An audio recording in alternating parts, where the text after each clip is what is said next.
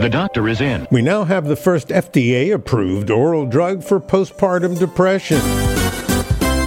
1 in every 8 new mothers experience postpartum depression, and that number is surging with a 7-fold increase over a 15-year period.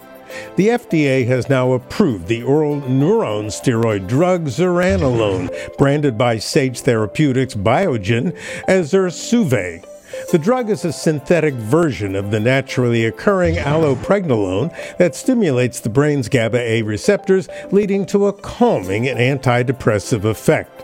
Phase 3 clinical trials have demonstrated that this oral drug works to effectively ease depression within a 3-day period, whereas conventional therapy requires injections and may take weeks to become effective. The downside, the drug passes into breast milk, precluding breastfeeding until studies show that zuranolone is safe for newborns. Dr. Howard Smith. From Boston, the medical capital of the world.